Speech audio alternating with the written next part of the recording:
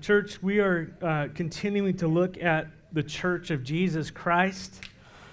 Again, my hope is that as we look at what the Scriptures say concerning the church, that we will see more clearly God's purpose for His church and your purpose in His plan for His church, and which is ultimately, church, to glorify God by reflecting Him first in our essence and then through our actions towards God, towards His church, and towards the world. And so let's pray real quickly. Lord God, we ask that as we come before your word, that our hearts would be ready to hear what you say concerning your church.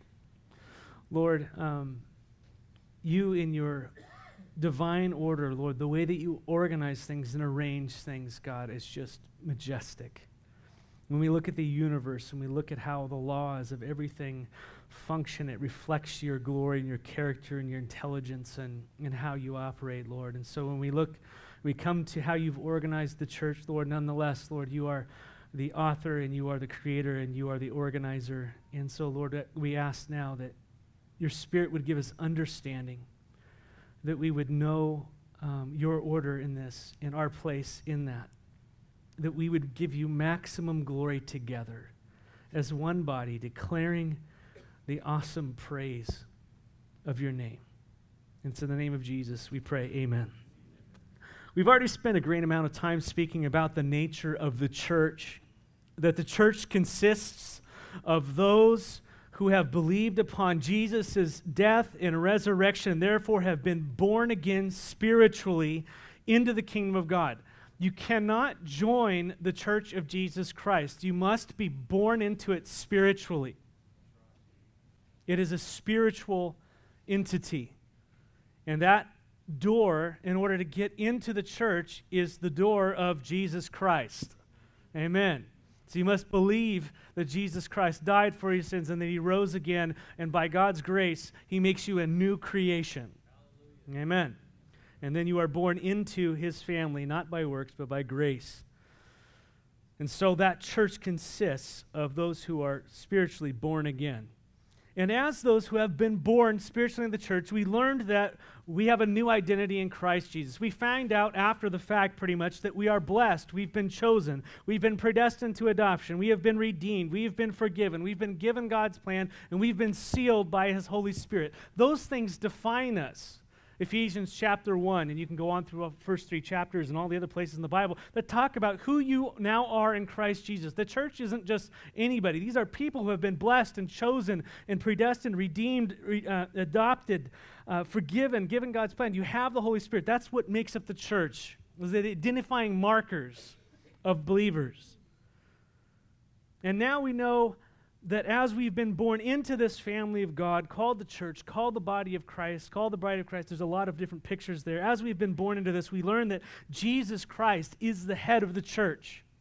Just as we've been born into earthly families, and we know that we have our mother and our father who is supposed to be head of the house, and we have that structure there, we also have a structure within the church. And let me tell you that Pastor Matt is not the authority within the church. Jesus Christ is the authority over His church. Amen. I want to make sure that is very clear. And it is His desire that each of His children within His family, blood-bought family, grow to maturity. That we don't stay retarded in our growth. That we all grow up fully mature in Christ Jesus. That's what brings Him glory. And so the Lord, as head of His church, has given His church gifted men to build up the body of Christ through the ministry of the word and prayer. That's how He designed it. And we hunkered down for quite a while on Ephesians 4:11, learning about the apostles and prophets who started the church, and then the evangelists and pastor teachers. And we learn that they were given, as Ephesians 4:16 through 17 says, that we would no longer be infants, tossed back and forth by the waves and blown here and there by every wind of teaching and by the cunning and craftiness of people in their deceitful schemes. See, that's what immaturity, it leads you to go to anything that's in front of you, right? You don't have to tell your kids, not to go off and go crazy. You have to tell them, no, come on, let's go back. You're going to die if you go play around that cliff. That is a tiger.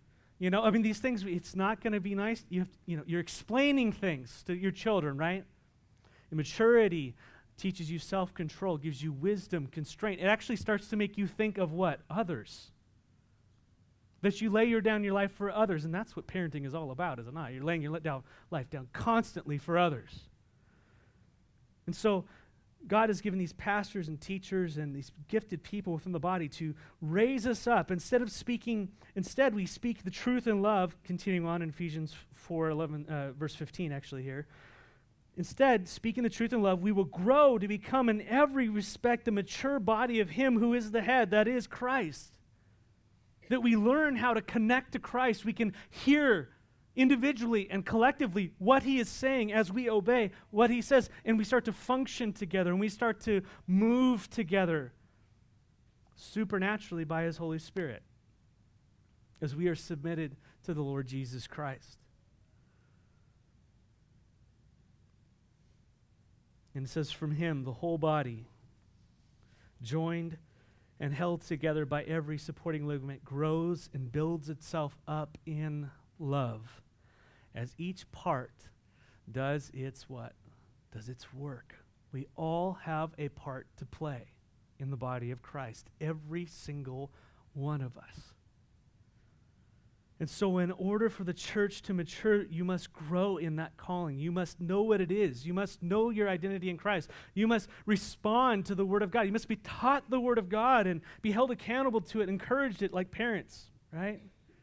So that you would grow and learn what your place is within the body that God, the Lord Jesus, has placed you in. And so the Lord has given elders and overseers and pastors all the same word, all different words describing the same function within the church, that they would be established, those elders would be established in local churches to feed and protect and to build the flock through the ministry of the word and prayer. We see that you cannot get around that in Scripture. That's exactly the way it's laid out. And again, these are servant leaders. Servant leaders. Lord, help us. Amen. And that is where we left off 2 weeks ago, looking at the organization. How many of you have said, hey, the church is an organism, not an organization? Have you ever thought if God kind of just thought that way? Does He have organization?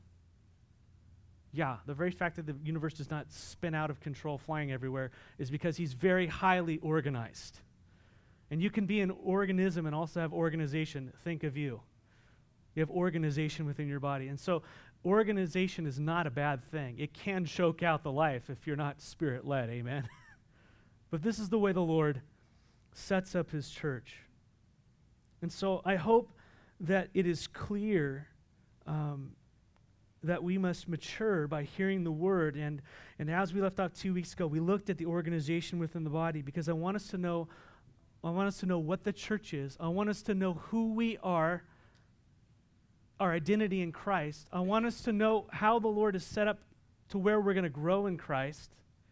And by the way, pastors and elders are not the only way we grow, correct? There are gifted people within the body, but this is what I'm focusing on at the moment. So if you're going, hey, what about? There's a lot of what abouts. I'm focusing on the main branch, okay? And so the Lord has clearly established this so that all would come together. We would glorify God as His people. We would grow to maturity. And the way that our maturity is seen is in how we worship God and how we love one another and how we evangelize the lost. Your maturity is shown in how you worship and pray and respond to God, and then how you actually live that out among your brothers and sisters. Do you love them like Christ loved? Because that's what maturity is. We grow, right? And then it's also shown in, do we obey Christ in reaching the lost? Are we a part of evangelism? Are we part of getting outside of ourselves and laying down our lives like Christ leaving heaven and coming down here, becoming one of us, and sharing the gospel, so to speak, sharing Himself? So that's important. And so I hope it is clear that the way we mature is by hearing the word of God and simply obeying it. Our church's big motto is we exist to glorify God by loving and obeying Jesus Christ. We glorify God by hearing what Jesus says and doing it. And by the way, God wants to work on how we do it. Amen? And the attitudes and all those types of things in how we do it. Amen? And that's a work of the Lord over time. And so this is paramount importance to the life of church, that we feed upon Christ. He is our life. His words are like honey on our lips and water to our souls. They are the rock that we build our lives on. And what he says is for our edification. Do you know that, church? When Jesus tells you something, it's for your edification and for his glory. And so you can see how it is essential it is that those who Christ has gifted and called within the church to proclaim the gospel and to teach the gospel and to build up the body through the ministry of the word be fully devoted to that calling, and everything else within the church, all the practical matters that need to get done. The Lord Jesus has ordained that servants within the church called deacons head up those supportive and practical ministries. Amen. Amen. This is really different. And I'm going to explain this a little bit more further. What it's saying is that the elders need to eld and the deacons need to deek. And I'm going to explain that a little further. And to the degree that the elders and deacons and the body properly see and elevate the importance of the Word of God within the church,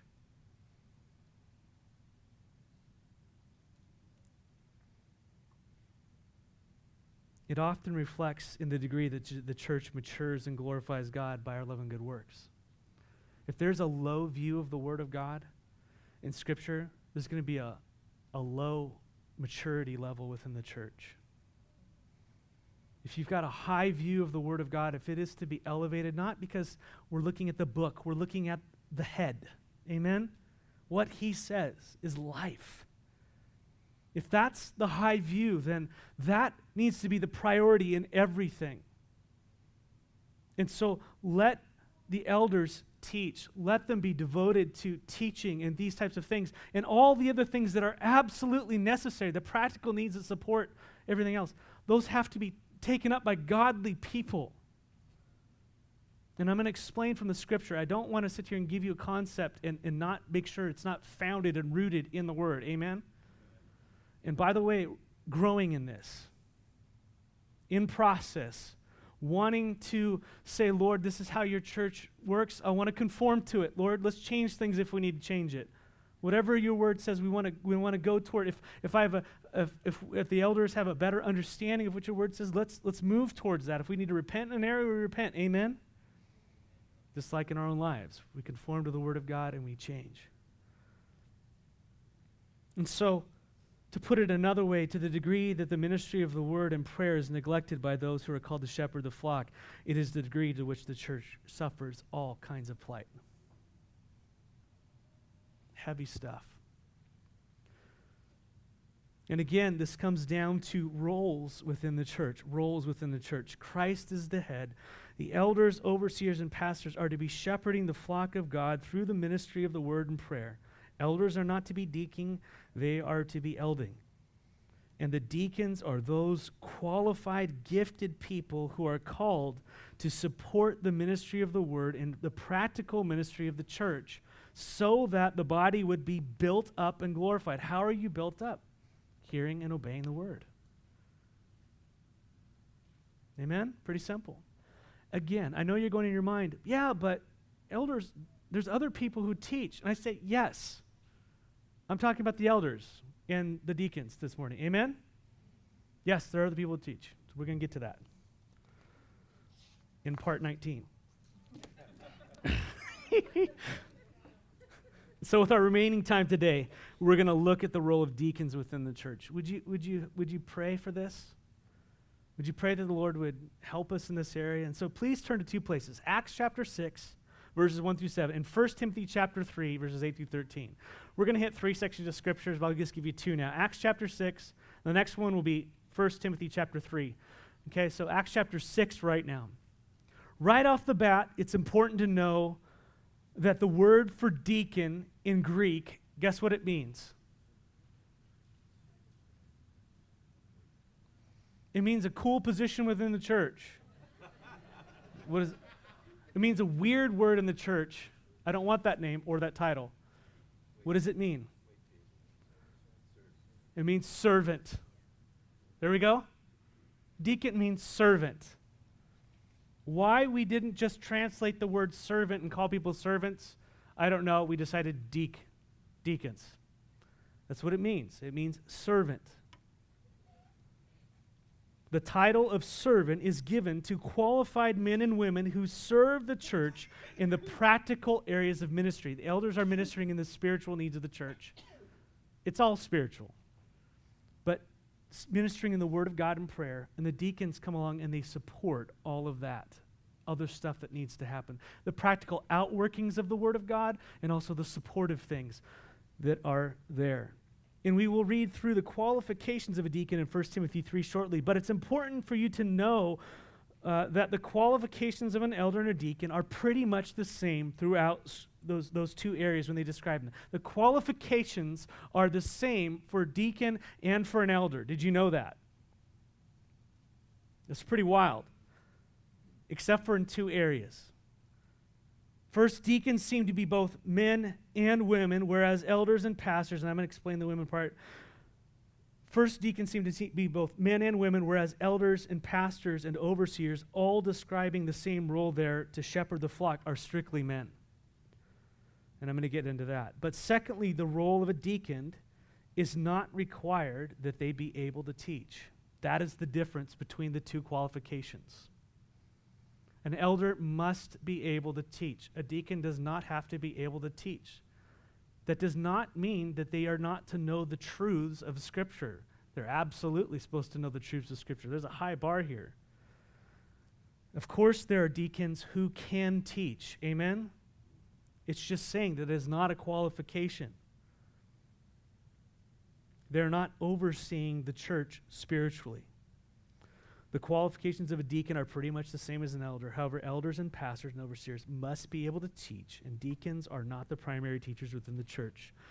They do not serve the church as shepherds. So I want to put that out real quickly. They serve the church through the practical areas of service. Everything from collecting the money, everything from heading ministries, everything from how in the world this place gets arranged to,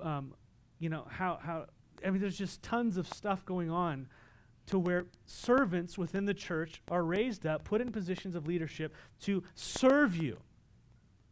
Amen. Now, to give you an idea of what the role of a deacon looks like and where it is, let's get a word picture. Acts chapter 6, okay? The church here in Acts chapter 6 most likely had tens of thousands of people by this time in Jerusalem. And part of the practical outworking of the ministry of the Word in the church is good works. Amen? When the Word of God impacts the hearts of the people, they start to do what God would do. And one of the things that God would do, thank you very much, grammar, what does he do? Takes care of widows and orphans. What does James say? James says in James 1:27, religion that God our Father accepts as pure and faultless is this: looking after orphans and widows in their distress and to keep oneself from being polluted by the world. Pure and undefiled religion. What do you notice about widows and orphans? They can't help themselves. God has a heart for people who cannot help themselves. And we learn later that there's actually qualifications for widows that he lays down, because it's strictly those women who cannot help themselves. And the Word of God has its effect upon the people of God, and it was displayed by their love and good works. But there arose a problem. Anybody ever been a part of a ministry that's a good ministry that has problems? Anyone? Yes, I have. Do you believe it or not? But there's a problem. Acts 6, beginning in verse 1. In those days, when the number of disciples was increasing, the Hellenistic Jews among them complained against the Hebraic Jews because their widows were being overlooked in the daily distribution of food. Right? Now, quickly, there were Jewish Christians from all over the place. Remember in Acts chapter 2, Holy Spirit fell upon the disciples. Peter gets up, he preaches, and like people from all over are coming to the Lord. We know because he spoke in tongues and people were hearing from all these different languages, in their own languages, the praises of God. These people are Jews. They're all centralized there in Jerusalem for the Feast of Pentecost, and they all are converted. And so they're not going to go home pretty much. I mean, they can, but a lot of them stayed because that's where the church was. It wasn't like, hey, there's a church over here. That was the church. It started right there. So they hung out. They got people from different backgrounds. The Hellenistic Jews are people with a Greek culture, Greek background. They spoke Greek. They came from Greek lands. They were Jews, though. All visiting Jerusalem, came to the Lord. Then there was the Hebraic Jews. They were the hometown Jews.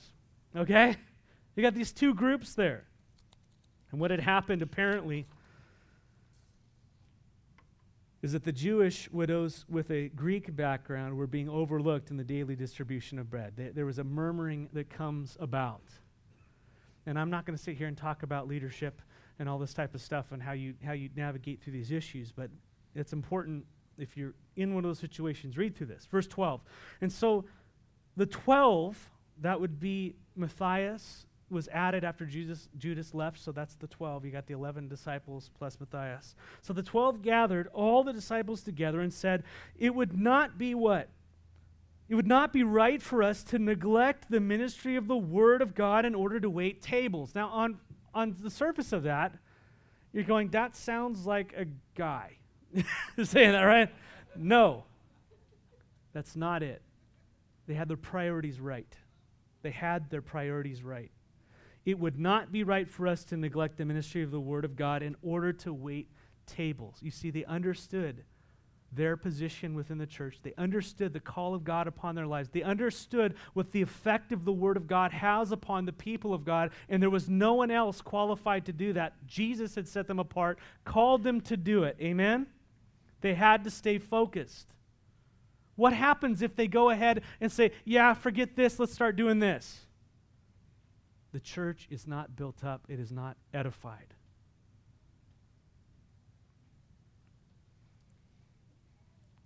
And so what did they do? Verse 3, brothers and sisters, choose 7 men from among you who are known to be full of the Spirit and wisdom, and we will turn this responsibility over to them.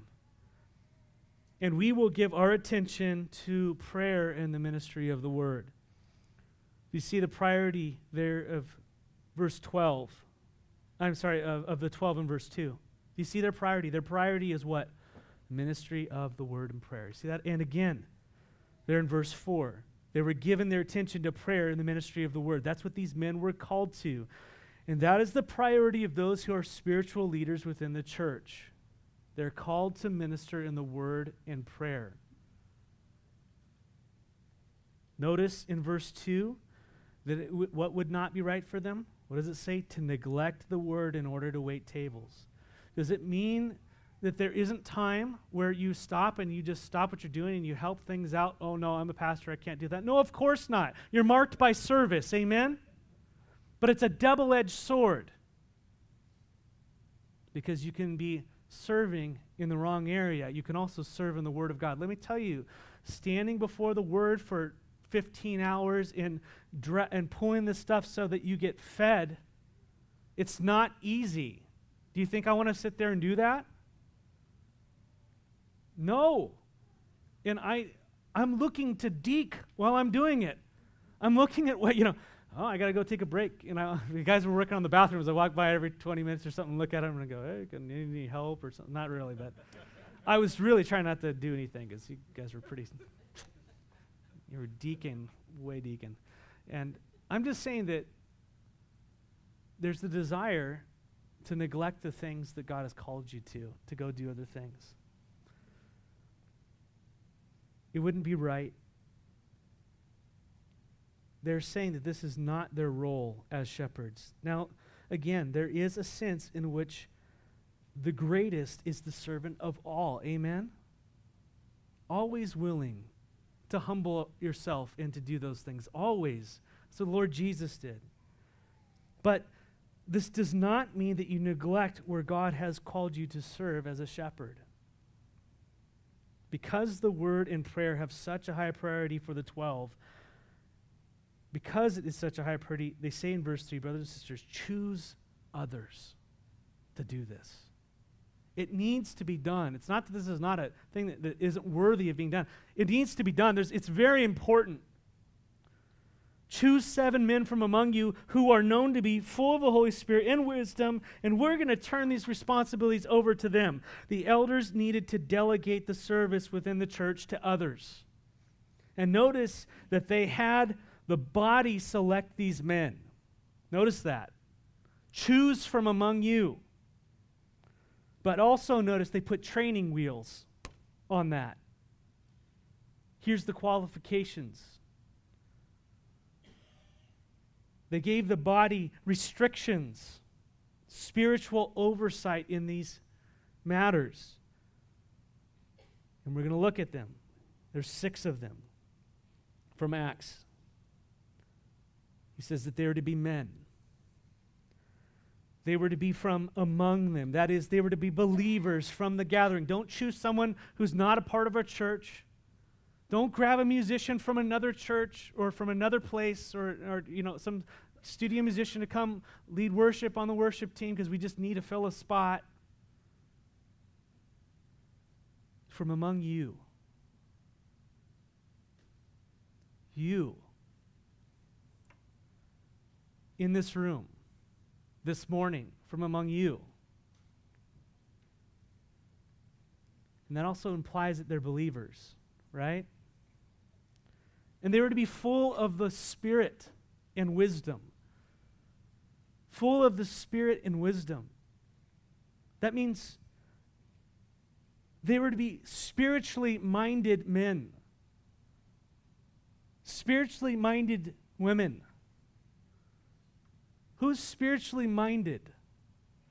You consider the scriptures when you make decisions. You consider God's heart and how he would do this, how this would affect his kingdom, how this would affect his glory. What does the Lord say about this? Even if it's a menial task, you're always considering what God would say. Spiritually minded, not just earthly wisdom and what all this, this is what this magazine says or whatever. It's about what God says. You have to be spiritually minded. Not just guys who could organize and get things done, but men who understood the scriptures and who would apply them in the responsibilities they were entrusted to. And this is because it is about glorifying God, not getting a task done. Amen. Making sure that the widows were fed, but not just fed. Look at the situation. There's obviously cultural things going on. There's division that can happen within the church. What happens if that's handled wrong, poorly, in the flesh? If people start backbiting and talking and a leader jumps in and starts spinning that out of control, what happens? You need someone with the Spirit and with wisdom who's going to speak the truth and love and try to unify people. Amen?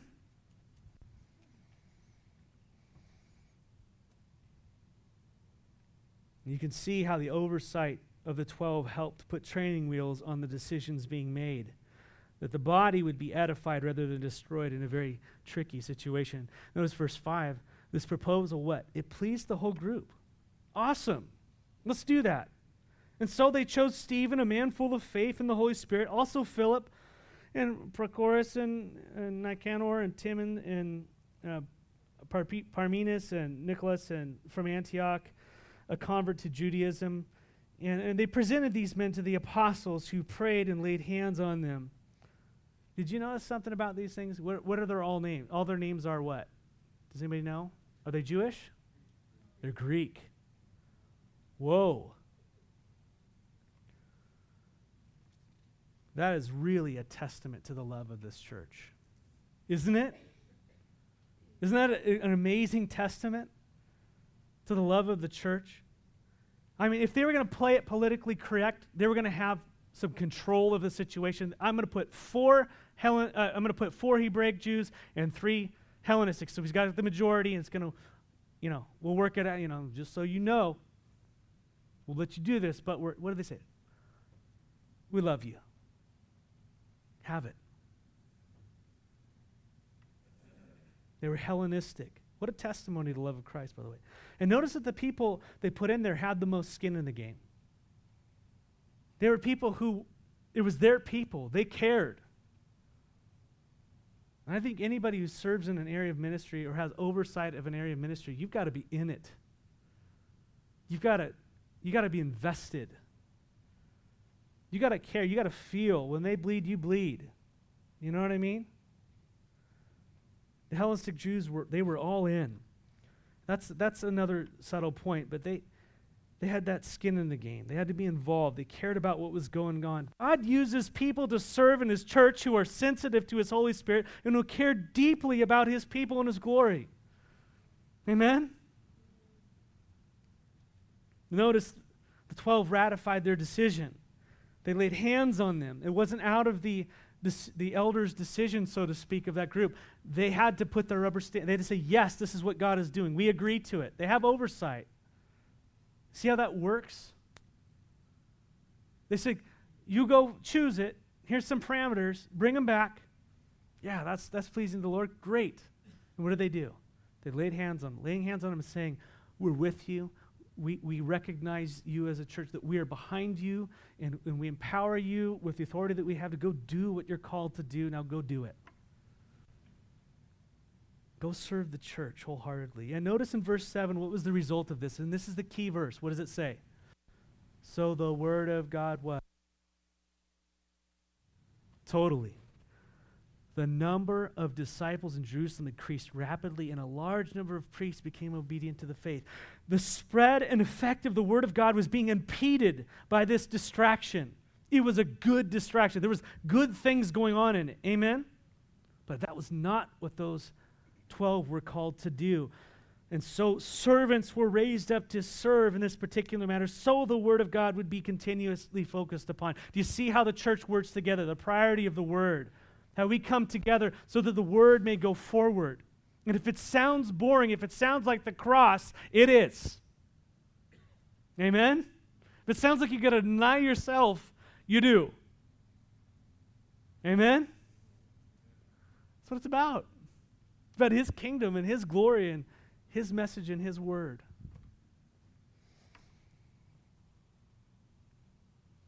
And as a result, even priests became obedient to the faith. Religious people were even impacted.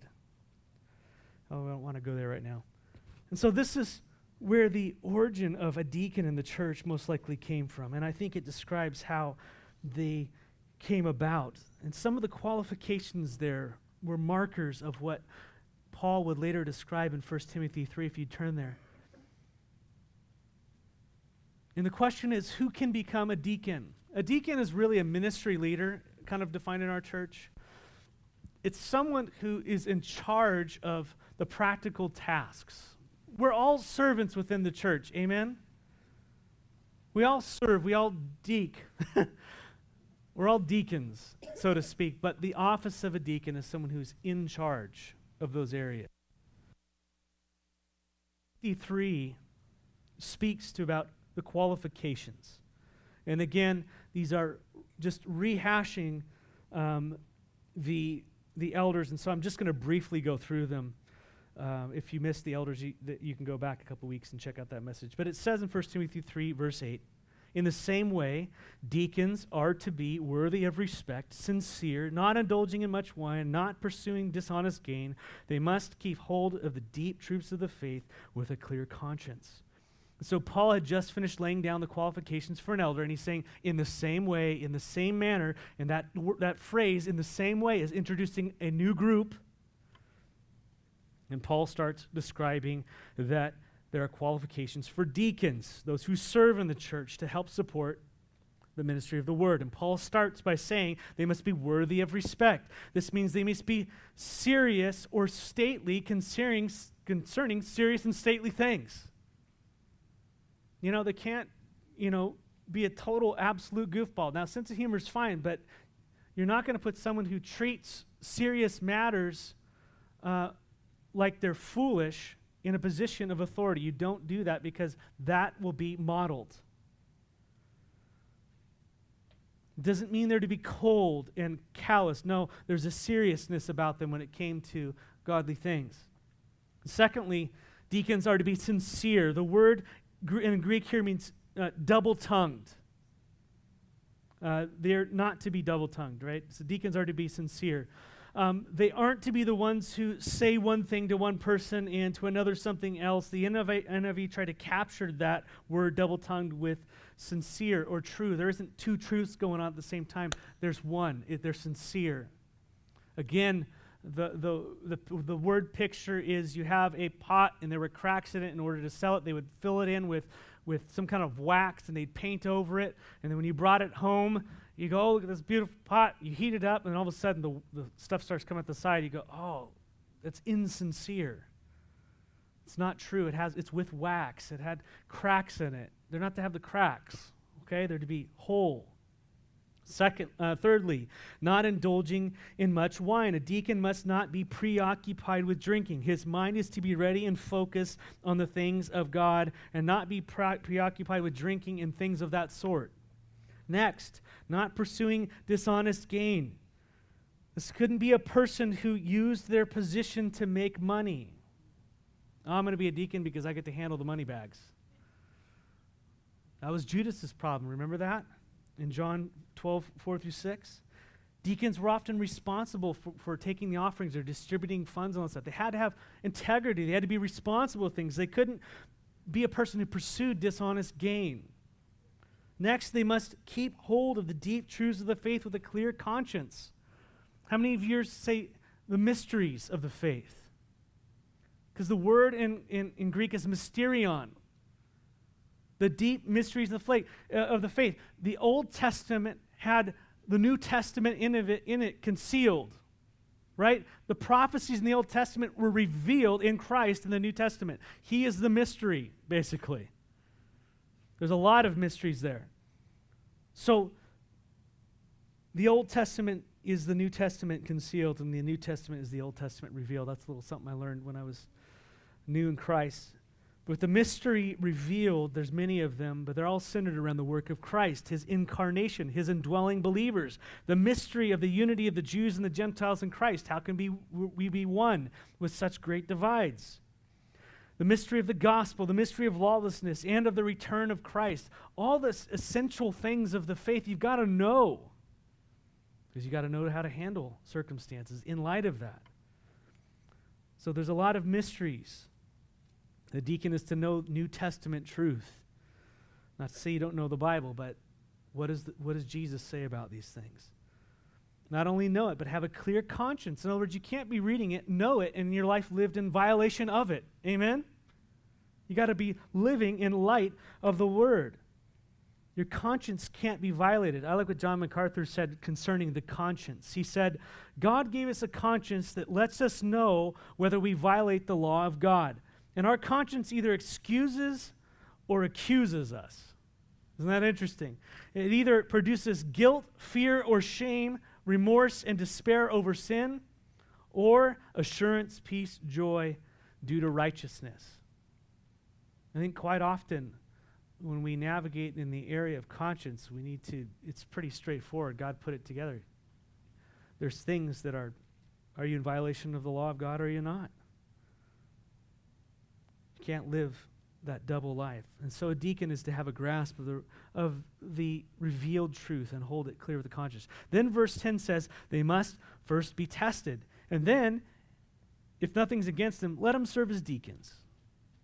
Pretty good parameters here. All these things match up. If they're like that, then go ahead and let them be tested. And by the way, the word tested is ongoing. As you look at the Greek, it's not just a one and done. It's not just a season. It is ongoing. You're always being tested, so you're always being examined, right?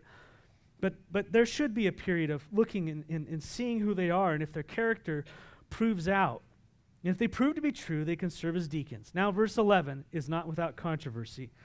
In the same way, the women are to be worthy of respect, not malicious talkers, but temperate and trustworthy in everything. How many of your translations say, in the same way, wives are to be worthy of respect? Please leave the room. I'm just kidding. The word for women here is translated wives in some versions because it can mean either or. It doesn't necessarily mean that this is referring to deacons' wives. It does not necessarily refer to that, and let me explain that to you. But because of the context, and that's important when you interpret Scripture, because of the context, some of the translators took the liberty to translate that word wives instead of women because they assumed that deacons are only men, as you see described in other places, right?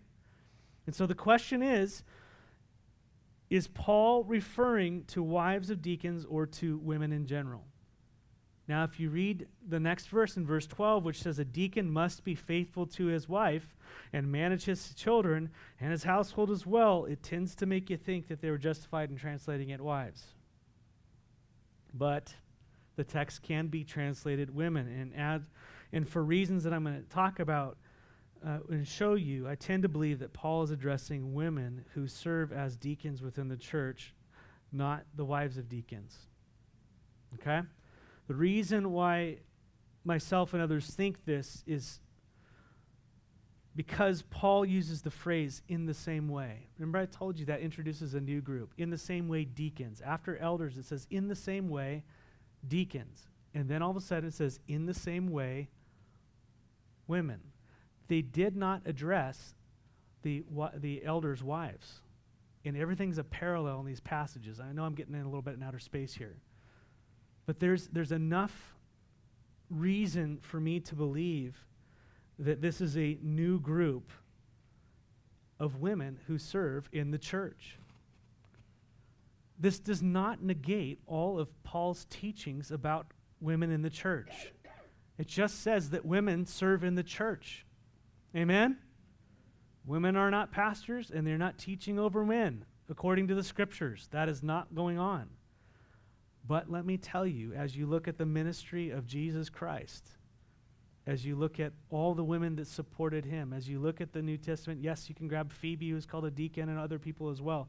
You see the role of women in the church is absolutely vital. Look at your own home. Look at your own home. There are roles within the church.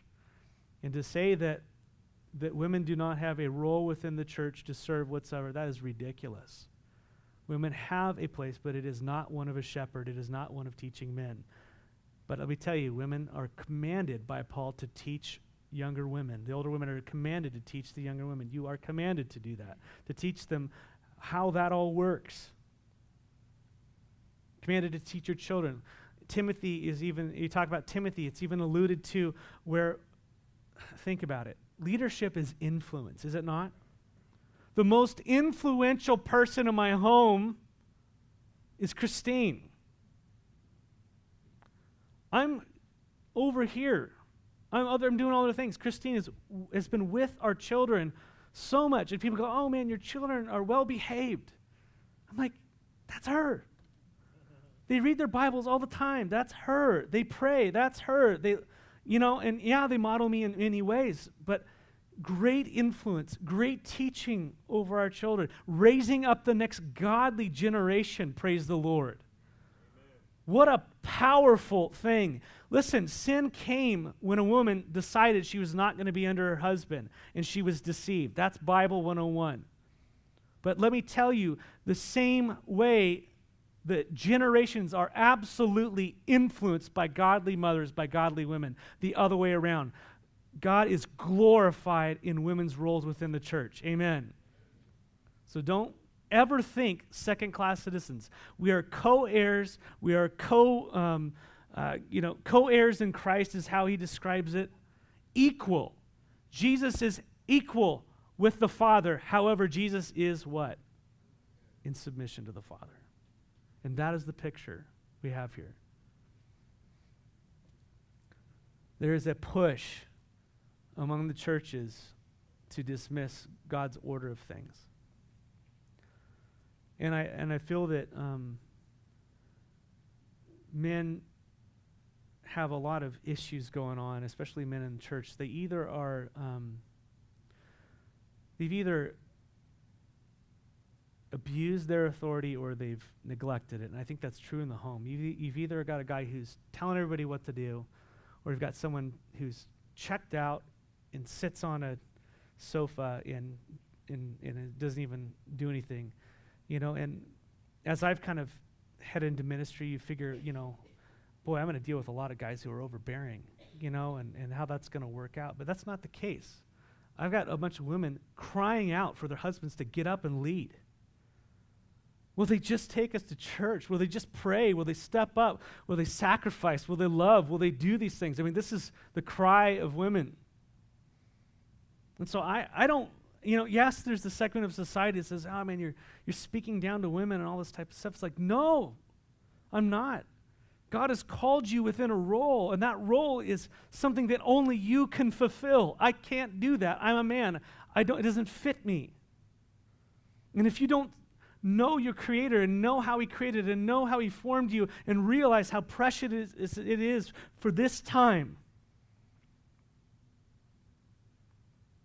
you're going to miss out. You're going to miss out on all that God has called for you. Don't go with the wave of the world. Don't listen to that. Listen to your Father who made you, who formed you, who knows you. And I know I'm just speaking from the heart right now, but there's a lot of verses and stuff that impact this. But I think Paul's saying, listen, there's women who are going to serve in the church, and you too have qualifications, by the way. You too have standards that you have to abide by. No, you're not going to be teaching from the pulpit. Not because you can't teach better than Matt. You probably can, but you're not. That's not the role. Amen? But here he says, what does he say? What are the qualifications? Verse 12. Well, actually, sorry, verse 11. First, he says, in the same way as male deacons, the women are to be worthy of respect. Again, it's the same word in verse 8. They must be dignified or serious or stately. They don't make light of serious spiritual matters. And then again, they're not to be malicious talkers. The word there for malicious talkers is diablos. Guess what that word is? Don't be a devil. That's where we get the word slanderers. Women serving in the church are called to be those who control their tongues, not malicious gossips who destroy the body, but rather use their words to build it up. Amen? Rather, they are to be, verse 11, temperate and trustworthy in everything. Temperate means they're not to be drinkers. It rehashes the same qualifications, okay? He's just mirroring all these ones. Trustworthy in everything in the Greek means trustworthy in everything in the Greek. Pretty good translate. They were handled. They're to be able to be trustworthy. How many employers are just searching for someone they can trust? There's nothing better than being able to delegate to someone and know that they have your best interests at heart. Amen? They know they have the heart. That's what these women are to be. And so women serving in the church of God, that God has called and gifted women in the church to come alongside the ministry of the word and to glorify God through their service in the church. Amen.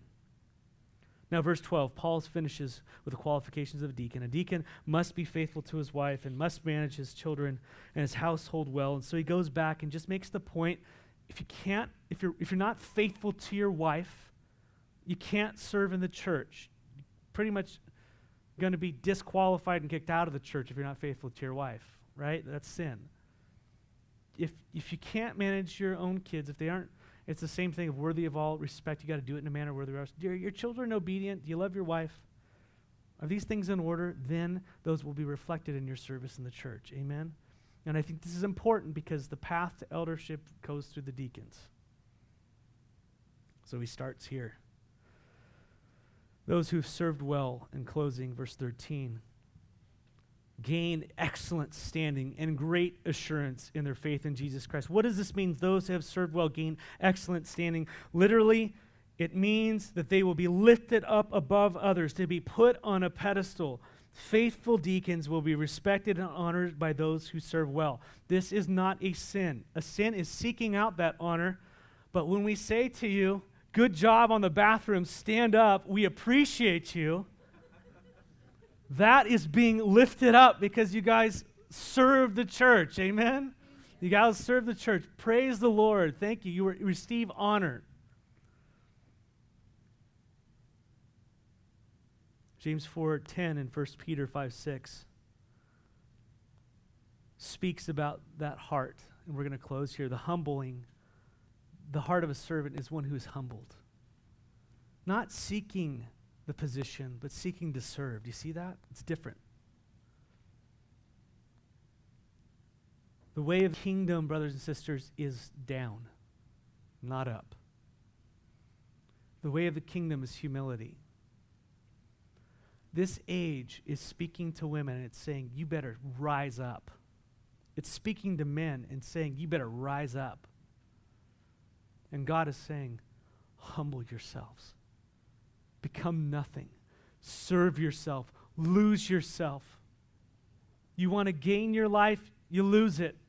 That's the kingdom, folks. We don't belong to this world anymore. It's humility. And we can meet all the qualifications and meet the need as deacons, but miss the manner in which the Lord would have us to serve as a deacon within the church, as a son or a daughter of the living God, and that is with humility. And let me finish. I was teaching Wednesday morning at the Christian Aid Center in Genesis 17 and 18. You heard that right. Wednesday morning, 1 hour, I did 17 and 18. 2 chapters. Request denied.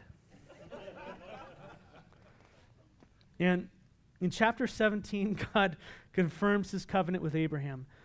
And he says, you're going to be the father of many nations. And he changes his name from Abram to Abraham, meaning you are going to be the chief of nations. You are the chief of nations.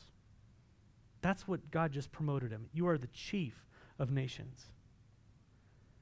You go into chapter 18. In the very next chapter, Abraham, this God-ordained chief of nations, has 3 visitors come to his tent. And it says in chapter 18, verses 1 through 7, let me read it for you. The Lord appeared to Abraham near the great trees of Mamre, where he was sitting at the entrance of his tent in the heat of the day.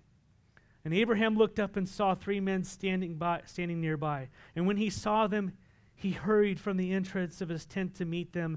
And he what? He bowed low to the ground. He said, if I found favor in your eyes, my Lord, do not pass your servant by.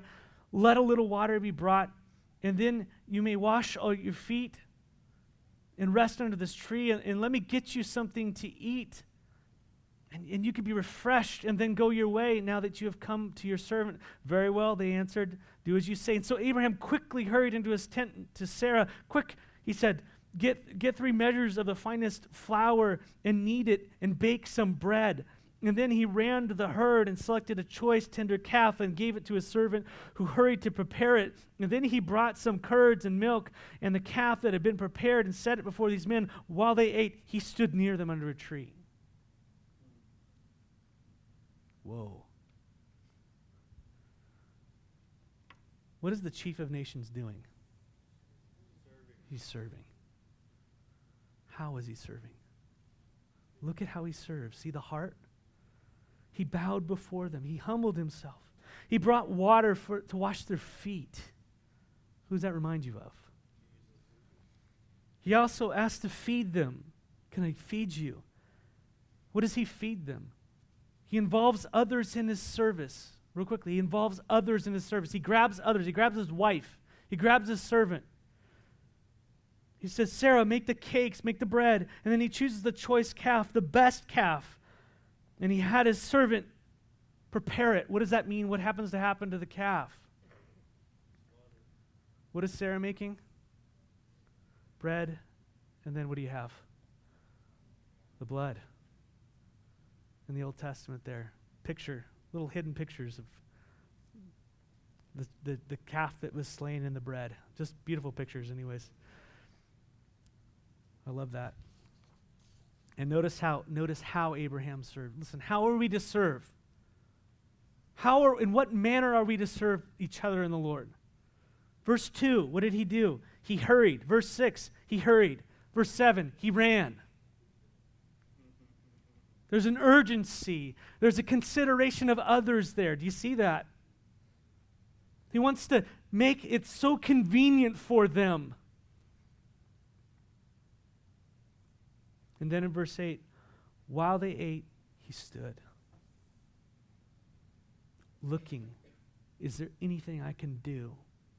If something falls, I want to go grab it. I want to help. This is the chief of nations. Jesus, what did he do on the night that he was betrayed? He got down on his knees and he washed his disciples' feet. He said, this is greatness in the kingdom. This is greatness. You want to be the greatest? Become the servant of all. The way up in the kingdom is down. Humble yourself before the Lord, church, and he will lift you up, and you will have great assurance in your faith in Christ Jesus. Lord God, as we look at this, may we all be servants, God. May we all have the heart of Abraham, the heart of Christ. That your word would go forward, God. That anything that would encumber it would be met. That the needs of the people, that the ministry of your word, even the fruit of it, the things that are happening would be met by godly, faithful people. And perhaps we're sitting here this morning calling out to you going, Lord, I just stink in 5 of those areas. I've maybe got one that's half functioning. Lord, would you grow us up? Would you come and change us? Would you come and help us to aspire and not to stay where we are, but to humble ourselves to the point of the death on the cross, the death of ourselves, that others might live, that your word would go forward, that people would be blessed. So God, raise up servants. We love you. We praise you this morning. We thank you that you, Lord Jesus, are our chief example of all this. We bless you. We thank you. It's in the name, Father, of your precious Son, Jesus, that we pray and we've gathered. Be honored, Lord, and do your work in our hearts. In the name of Jesus, amen.